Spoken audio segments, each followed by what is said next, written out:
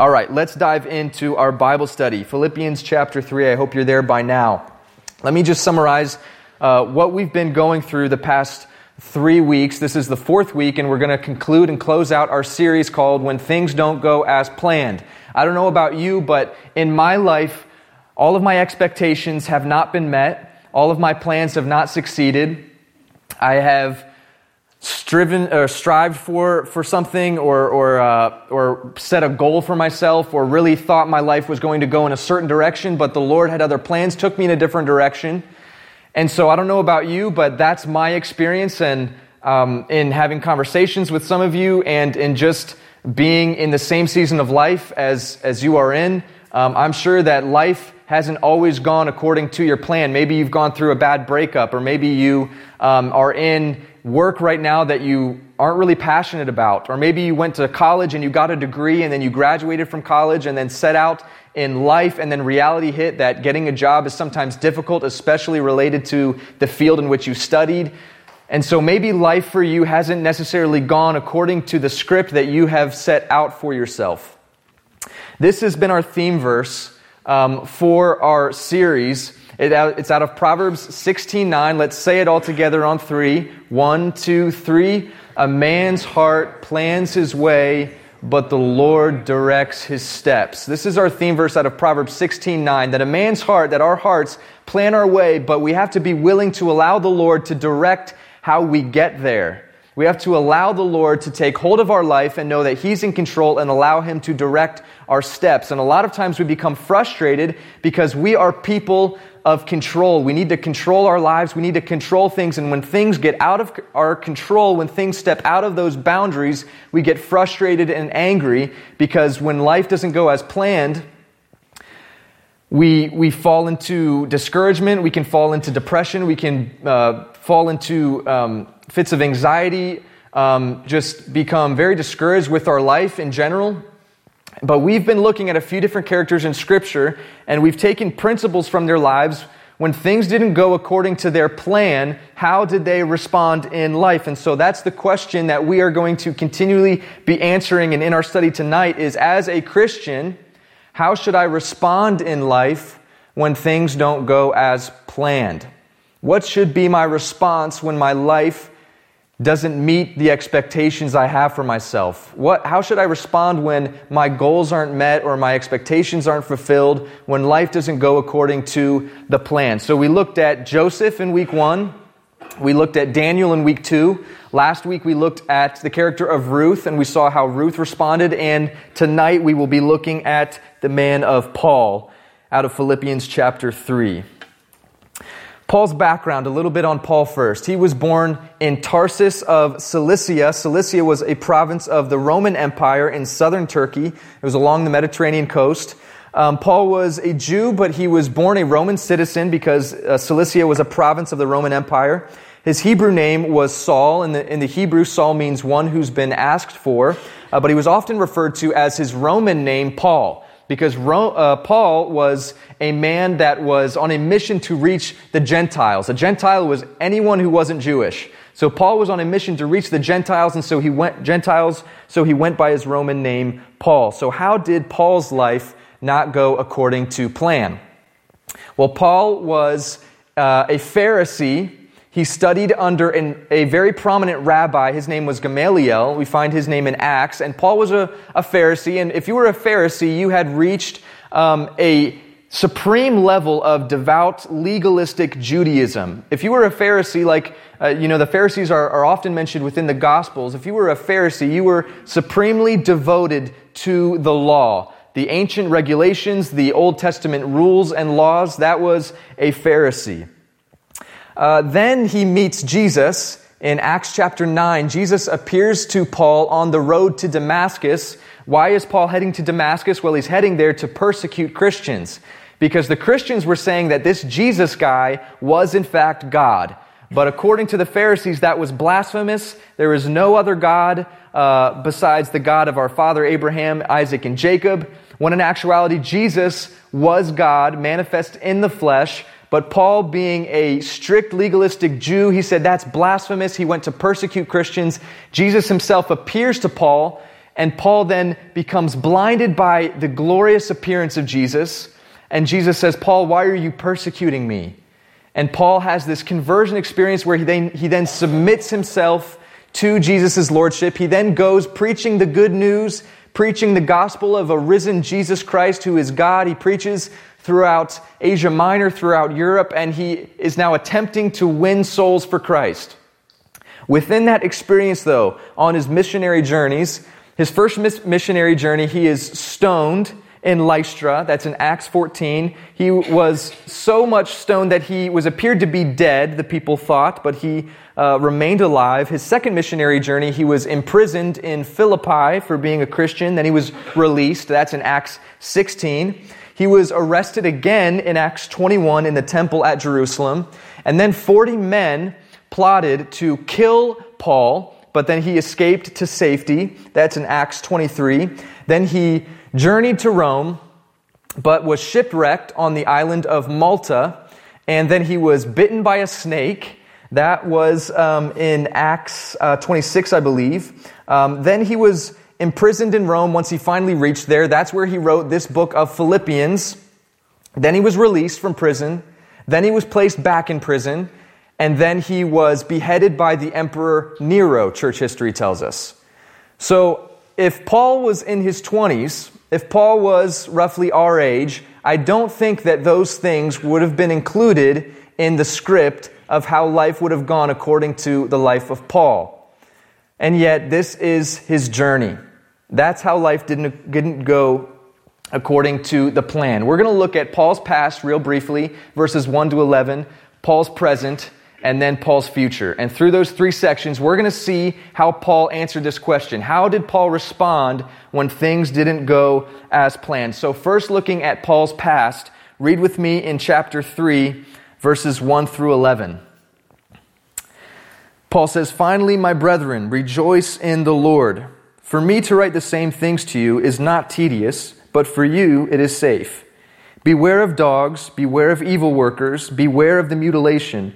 For we are the circumcision, who worship God in the Spirit, rejoice in Christ Jesus, and have no confidence in the flesh, though I also might have confidence in the flesh. If anyone else thinks he may have confidence in the flesh, I more so, circumcised the 8th day, of the stock of Israel, of the tribe of Benjamin, a Hebrew of the Hebrews, concerning the law, a Pharisee, concerning zeal, persecuting the church, concerning the righteousness which is in the law, blameless." But I love verse 7. But what things were gained to me, these I have counted loss for Christ. Yet indeed I also count all things loss for the excellence of the knowledge of Christ Jesus my Lord, for whom I have suffered the loss of all things, and count them as rubbish, that I may gain Christ, and be found in him, not having my own righteousness, which is from the law, but that which is through faith in Christ, the righteousness which is from God by faith, that I may know him, and the power of his resurrection, and the fellowship of his sufferings, being conformed to his death, if by any means I may attain to the resurrection from the dead. Let's pause there and pray, and then we'll dive in. Lord, I pray that you would teach us tonight through Paul's life, Lord. When things don't go according to our plan, may we respond how you would like us to respond, Lord. May we trust you with our life. May you direct our steps. May you bring clarity to any confusion we might have about life and our plans. We look to you for all of the answers because you know best, Lord. You are a good Father. We look to you and we commit our Bible study to you now, and it's in Jesus' name we pray. And everybody said, Amen. So we're going to dissect Paul's past. Look at verse 1 with me. "Finally, my brethren, my brothers, my sisters, rejoice in the Lord." Rejoice in the Lord. The Greek word for rejoice is the word kairo. And an obvious form of the word rejoice is the word joy. That is the Greek word kara, and it means a calm delight. The word joy means a calm delight. There's a significant difference between joy and happiness. I think sometimes often we get those two confused and we think they're synonymous. They're not. Happiness is completely dependent upon your circumstances. While joy, you can have joy despite your poor circumstances. Happiness is dependent upon your circumstances. You might think or say, I'm happy because I got a job. I'm happy because I got a promotion. I'm happy because I passed my exams. Those are circumstantial things that bring happiness, but it is possible to not be happy and yet still have joy, because joy supersedes our circumstances. Joy is not dependent upon our circumstances. Joy is eternal. And Paul is not telling the Philippian church to rejoice as some kind of candy-coated, fake, or superficial form of happiness. Joy is eternal and in spite of our circumstances. To have joy in the Lord means we don't have to rejoice in our trials, but we can rejoice through our trials, and we can rejoice in the Lord who desires to change us through our trials to become more like His Son, Jesus. Rejoice not because of your circumstances, but rejoice in the Lord in spite of your circumstances, because you know that the Lord is in control. Now listen, I'm all about happiness. Being happiness is great. If we had a vote, I am pro-happy. If my wife said, let's watch SportsCenter and can I get you a bowl of ice cream? Yes, I am happy. That is very wonderful. But when we proceed through this life with our ultimate goal as God wants me to be happy, we will always be disappointed, because God's goal for our lives is for us to be holy. And then in our holiness, we will then find that joy that always occurs in spite of our poor circumstances. And this is what Paul is saying. Rejoice in the Lord. Now, why is he saying this? Look at verse 2. Beware of dogs, beware of evil workers, beware of the mutilation. So what in the world is Paul talking about here? Well, Paul is warning the Christian church here in Philippi to rejoice in the Lord and not to rejoice or have any confidence in your own works, in your own flesh. Because when Paul says beware of those dogs, those evil workers, who is Paul talking about? He's talking about a Jewish sect known as the Judaizers. Now, the Judaizers, unlike the Pharisees and Sadducees, they believed that Jesus was in fact the Son of God. They believed that Jesus was the way to be saved. However, they believed that it was Jesus plus works. They believed that it was Jesus plus following the Jewish regulations, that it was Jesus plus being circumcised according to Jewish law, that it was Jesus plus following the Jewish feasts. And Paul comes along and says, listen, no, you cannot put your salvation upon your own shoulders and have confidence in your own works. You need to place your confidence in the work that Jesus did for you. So Paul is preaching this message of grace, this message of freedom from the law. Paul, in essence, is saying the confidence of your salvation must not rest on you and your works, but your confidence must rest on the work that Jesus did for you. And this is where we find our 13th principle. When things don't go as planned, ask yourself, in whom or what have I placed my confidence? In whom or what have I placed my confidence? Because I can tell you that if your answer to this question is self, you will always have unmet expectations. You will always be discouraged. You will always go through life feeling unfulfilled.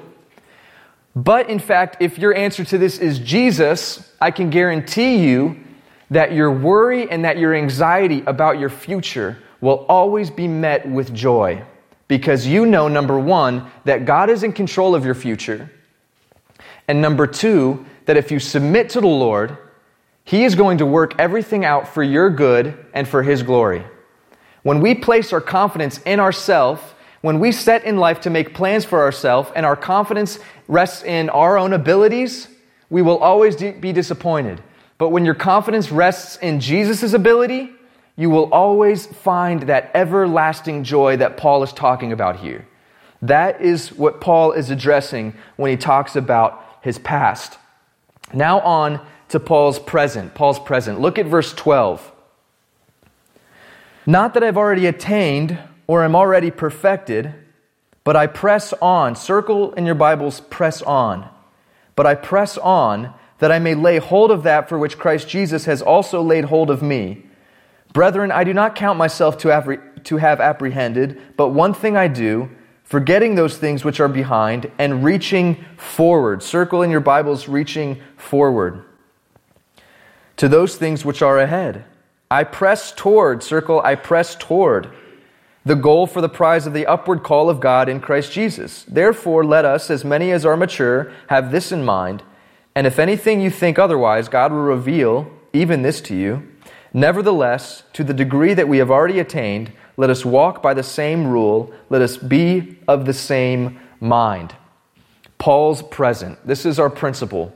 Don't rehearse the past, press on.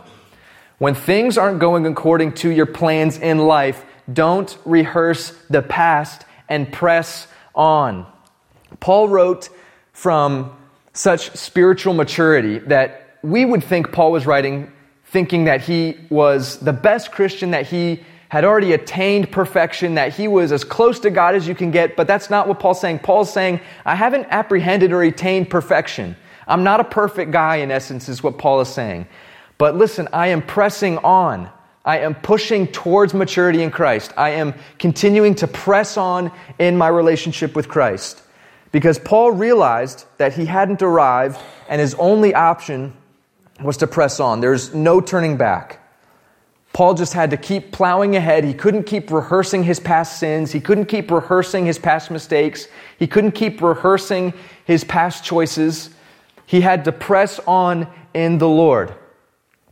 Because when we rehearse the past over and over again, it will stunt our progression of maturity in the Lord. It will stunt our growth in Christ. I don't know if you remember Genesis 19. A certain story took place in Genesis 19 where the city of Sodom and Gomorrah, such a wicked and sinful city, the Bible tells us, there was a righteous man living within that city. His name was Lot, and he had 2 daughters and his wife.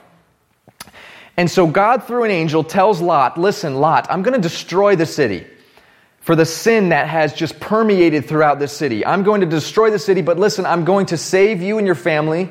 You are a righteous man, and I want you to flee the city because I'm going to destroy it. So Lot gathers his family up. They start to flee the city, but he warns them, listen, when I'm destroying the city, you can't look back. Don't look back. And many of you know the story. Lot and his family, they start to proceed out of Sodom and Gomorrah, but what does his wife do? She looks back. And the Bible tells us that she turned into a pillar of salt. That was the consequence, I guess. A sore subject at the dinner table. Every time they asked to pass the salt, they thought of mom. She turns into a pillar of salt. That was her consequence. And the Bible says that she looked back. The phrase to look back is actually one word in the Hebrew. It's the Hebrew word navat. And it doesn't mean to just glance real quick. It means to gaze with longing. To gaze with longing. If you're a dog lover, it's the way you look at that brand new little puppy through the window. Just to gaze with longing on this young pup. I will never say pup again. That was weird. If you're a car lover, it's the way you look at a brand new model car on the showroom floor. All right, it was the way my wife first looked at me when we first met. It's the way my dad looks at Krispy Kreme donuts. Gazes with longing. Me likey, I must have you Krispy Kreme. To gaze with longing. And this is what some of us as Christians do. We gaze with longing on the past, but sometimes it's not for the right reasons because we are mulling over our past sins and our past mistakes and our past shame. And when we rehearse the past over and over and over again, we will not be able to move forward in the Lord. And that's what Paul is saying. Listen, when things aren't going according to the plan, when you look back, maybe you're like, why did I major in that? Why did I study that? Why did I do that? And then we mull on the history of our past. We will have the tendency to not progress and move forward in maturity in Christ. And if you are still holding on to shame or guilt from your past, give it to the Lord today. Maybe you already have, but you still just haven't forgiven yourself of some of those poor choices, some of those sins, some of those mistakes, because you've been dwelling on the shame of your past sin. But the Bible tells us when we come to the Lord and when we repent and when we turn from our sin and when we ask the Lord for forgiveness, the Bible says He is faithful and just to forgive us of our sin and to cleanse us from all unrighteousness. And the Bible also says that in Psalm 103, so far as the east is from the west, so far has He removed our transgressions from us. When we come to the Lord and we repent of sin, when we ask for forgiveness of our poor choices of our past, the Lord is faithful to forgive us So why can't we move on? Stop dwelling on the past. Stop rehearsing the past. Stop rehearsing the poor decisions of your past and move on in maturity in the Lord. The Lord doesn't hold our sin against us any longer when we come to Him and ask for forgiveness. And so He wants us to press on. So maybe life hasn't quite gone according to your plan, and you keep thinking about the poor choices of your past that led you to here, or maybe it's not even necessarily a poor choice, like a sinful choice, but maybe it's just you shouldn't have studied this in college, or maybe you shouldn't have gone here to work, or maybe you shouldn't have been in this relationship. Okay, that's fine. But once you've realized that maybe that wasn't the best for you, you're here. And to dwell on that past is only going to stunt your future and your progression in the Lord. Just move on, press on. Paul uses this terminology to press on, to reach toward, because there's a greater goal in mind, maturing in the Lord. Fix your eyes on the Lord. And this brings us to finally Paul's future. Look at verse 17. Brethren, join in following my example and note those who so walk, as you have us for a pattern.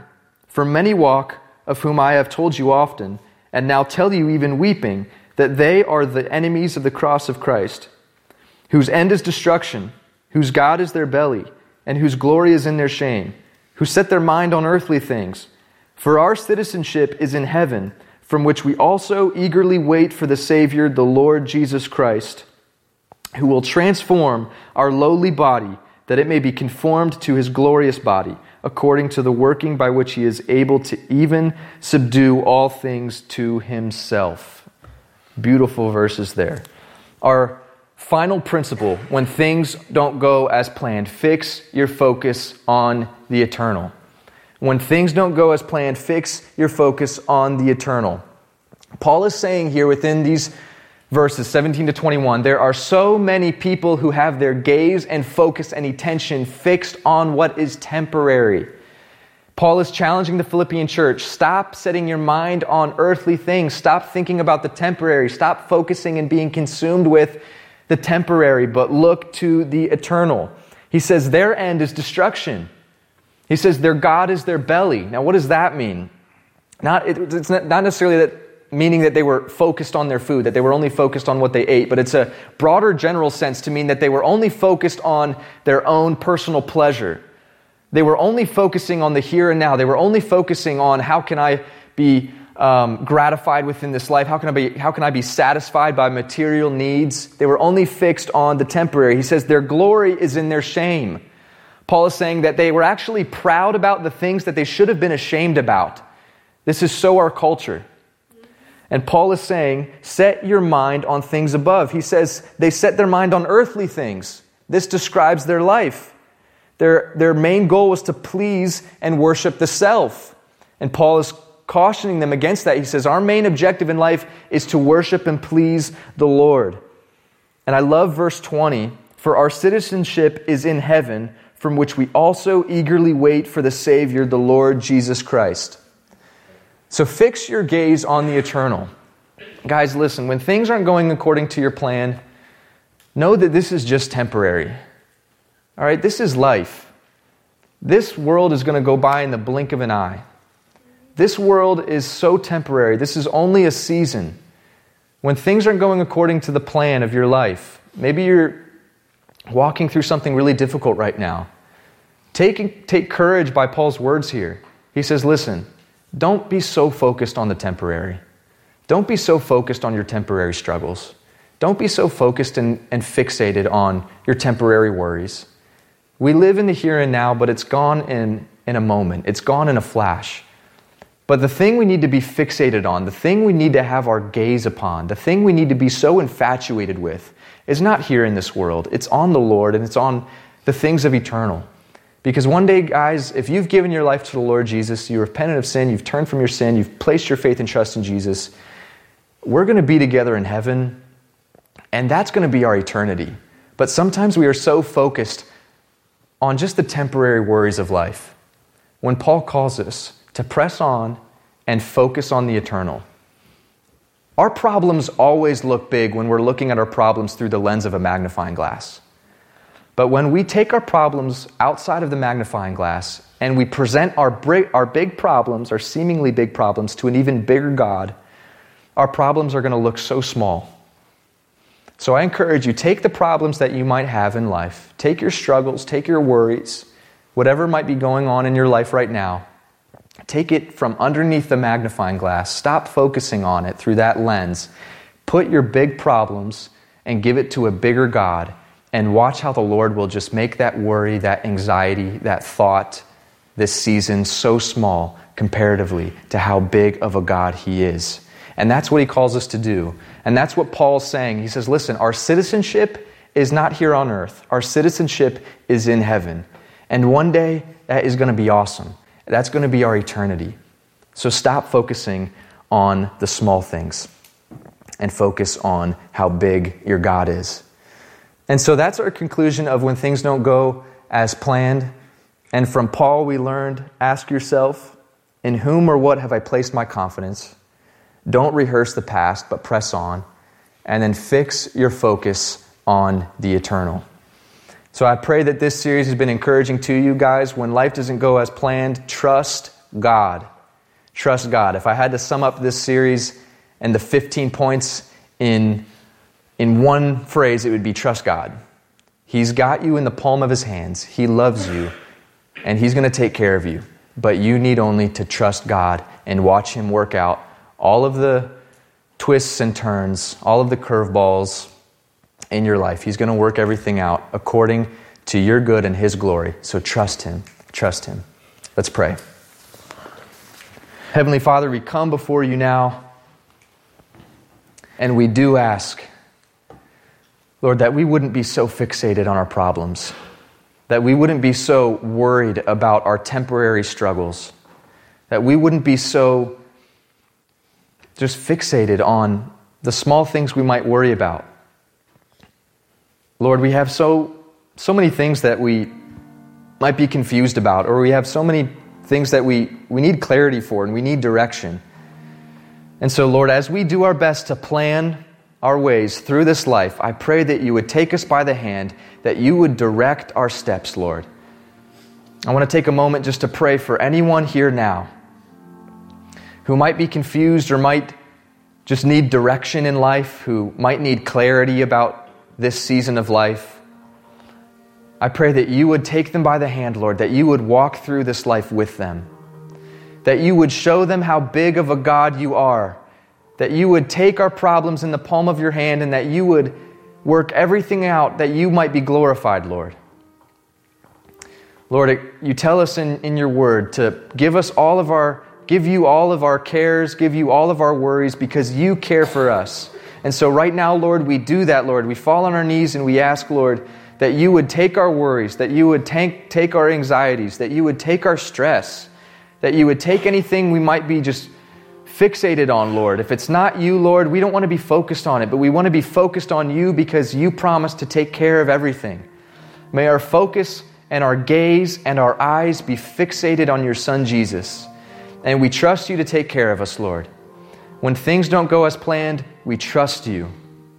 We trust you because you're a good Father. You're a good Dad who loves to take care of His children. So we submit to your plans, Lord. We submit to your will for our lives. And we ask that anytime we might be worried, we would immediately pray because you love us, Lord. And we love you so much, Lord. Thank you for your promises. Thank you for your word. Thank you for Joseph and Daniel, Ruth and Paul, the encouragement we've gleaned from them, Lord. I pray now that you would guide us and direct us as we do our best to walk through this life. We love you, and it's in Jesus' name we pray. And everybody said, amen.